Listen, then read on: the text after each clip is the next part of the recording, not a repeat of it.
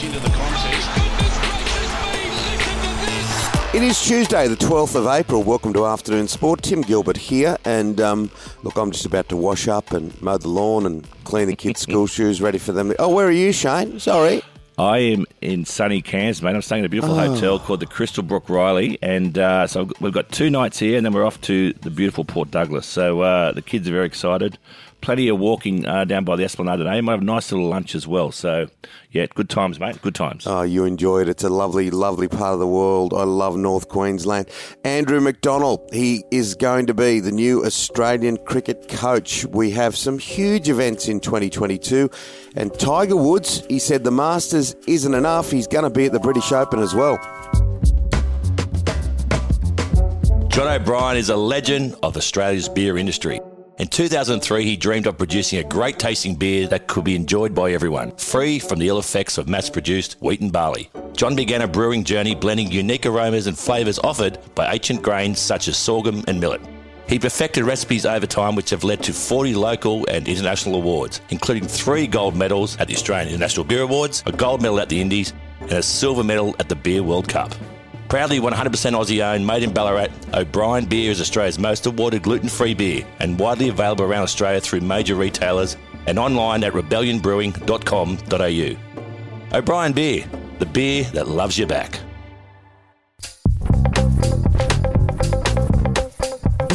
Andrew McDonald, you predicted this, another one of Shane's bold crystal ball predictions to be the next coach of the Australian cricket team. And look, from outside looking in, he looks like the right pick, doesn't he? A more laid back, quieter, smart guy that will work well with Pat Cummins and the team. Yeah, well, Pat Cummins definitely wants his team around him, and Andrew McDonald is one of those. It was an interesting chat I had on lunch with Lee last week with Greg Dyer, the president of the Australian Cricket Association, and he just said that the combination between Pat Cummins and Andrew McDonald was the key.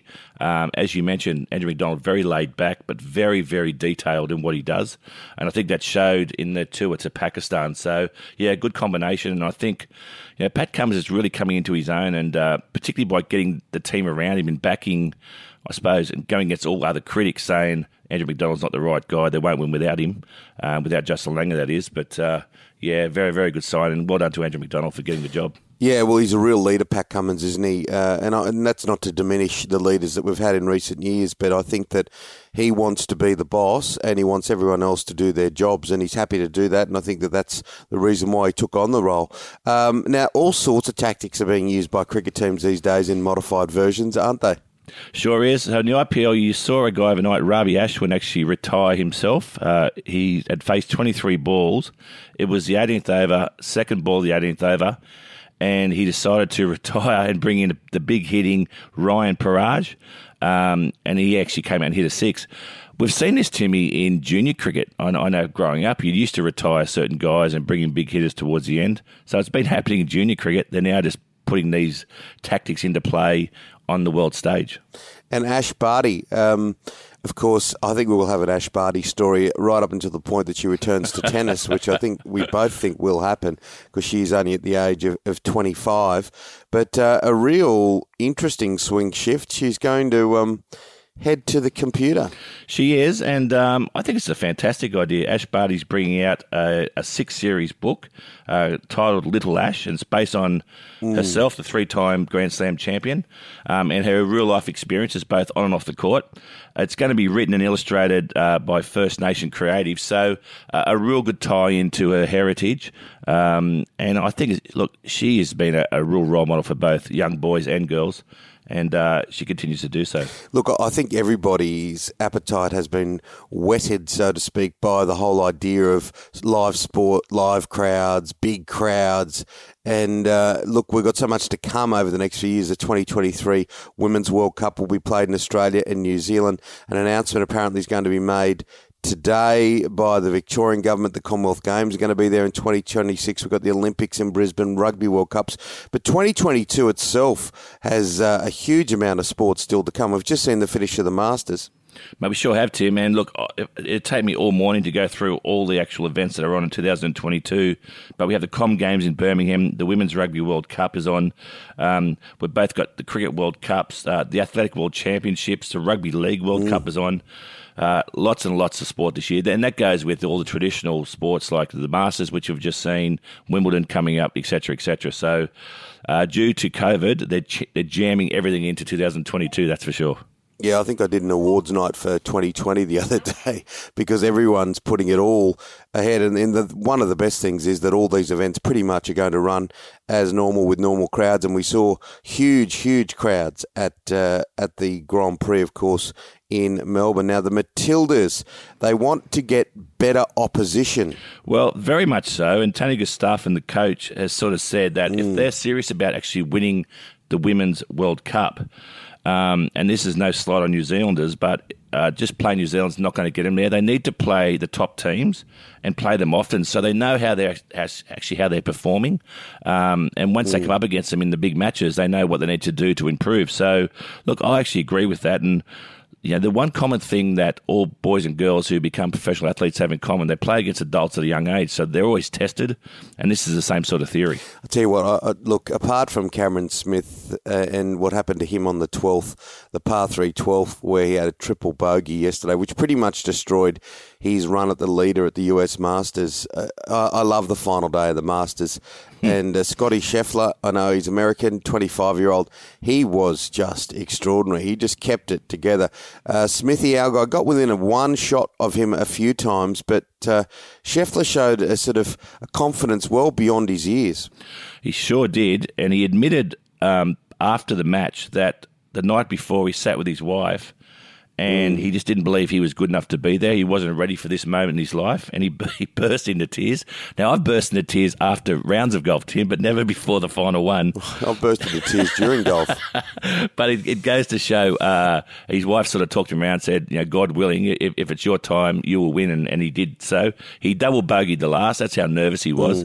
But he still won by, I think, 3 shots in the end. Yeah, look, he was just basically playing within himself on that last hole, chipping to the to a wide part of the green. He knew he'd won it. And Tiger Woods, look, he doesn't look like the athlete, of course, that he has in the past. He's still very much hampered by the injuries from the car crash, but he's obviously recuperating and he's getting better and he's rehabbing to get through 4 rounds. And now he said he's going to get off to the British Open. Well, to get through 4 rounds, let's put that in perspective. He was only playing 9 holes, walking 9 holes, 2 to 3 weeks before the actual Masters, and he made the cut. He's now just going to focus on St Andrews, and that'll be the 150th Open Championship at St Andrews in July. He'll focus on that. He said he's never going to play a full schedule again, and he'll just focus on the majors. And look, he'll just get better and better from now. And look, you can never underestimate this guy. He is an unbelievable comeback king. Yeah, might just pick one off. You never know. Yep. Stay with us. We've got so much more. All the latest in the AFL. And what about the Rugby League? Afternoon Sport.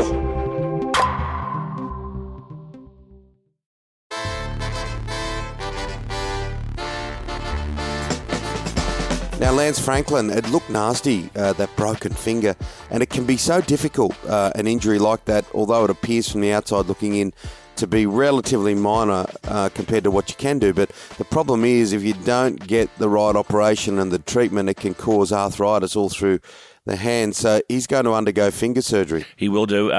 Probably 3 weeks, I'd say he'll be out. Get that right. It's just an awkward one. In AFL, you're going up for marks above everyone else, and if it catches you on the end of the finger and it's not fixed correctly, you're right, Tim, it can linger on and could end his career. So they'll get it right.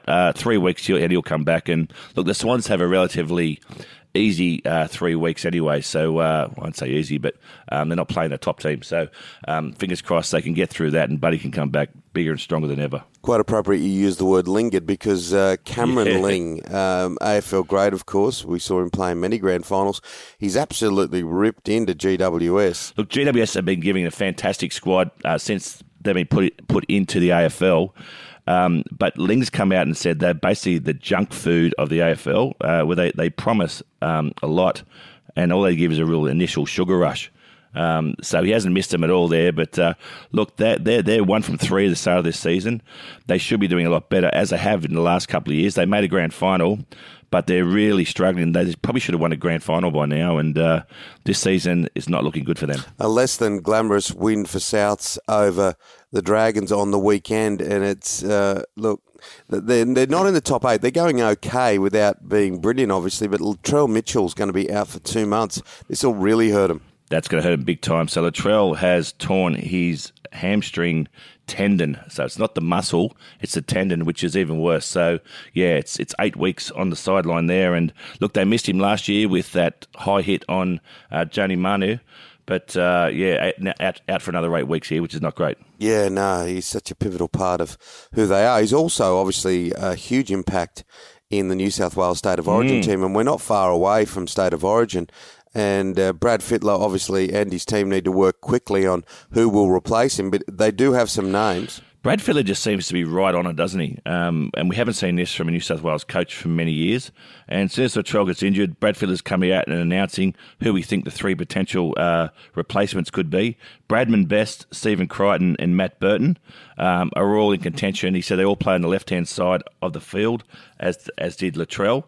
I think, Tim, I don't know what you think, but I think even though that Matt Burton is playing 5'8" for the Dogs at the moment, he played centres for Penrith, I think he's probably the guy that will come into that team. Yeah, it'd be interesting. Either him or Crichton is outstanding, of course, grand final winner along with Burton last year. So, look, I think they do have a few options, that's for sure. Did you have many pitch invaders when you were playing cricket? And I don't know what's going on in the rugby league because we've seen quite a few, and a guy that's been jailed as well. We had a few pitch invaders, Timmy. We never had a guy running on with a flare, and that's what happened in the Sharks versus Tigers game. Look, this guy's just been fined $410 or something, but he's actually been sent to jail.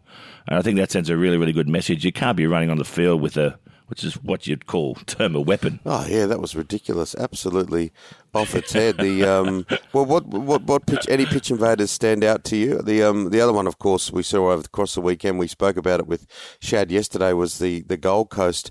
The woman who got tackled and the reverberations that followed that. I remember Andrew Simons shoulder charging the guy at the Gabba. That was a cracker. But my favourite, and I mentioned on the show before, Timmy, was Michael Bevan getting hit by the full salmon. That was the best pitch invader I ever saw. That's ridiculous. That's absurd. Now, heading overseas, the NBA Milwaukee Bucks star, $411,000 in just 8 seconds. That's the kind of money that they can earn. Yep. If you're not a sire, that's for sure. $411K for 8 seconds. So he played 66 games for the season, averaging 4.5 rebounds. He needed to get to 67 games, so one more, with an average of 3.15. So he basically just came on for 8 seconds, ticked off both those boxes, and walked away with $411K. So the Bucks looking after their one of their key players, Drew Holiday, that's for sure. Yeah, well, it's quite appropriate that his name sort of sounds like Holiday because you can go on a few with that kind of money. You sure can. Ben Simmons, the saga continues. We get an update out of the Nets. Yeah, we are, and I think they're doing a good job, the Nets, just to keep people interested in his progress. Look, he is not going at full tilt just yet, so they're saying he's making the right steps to come back, but he's still a way off, I think. Yeah, and Matisse Thybulle is ineligible to play in the playoff games in Toronto because of his vaccine status.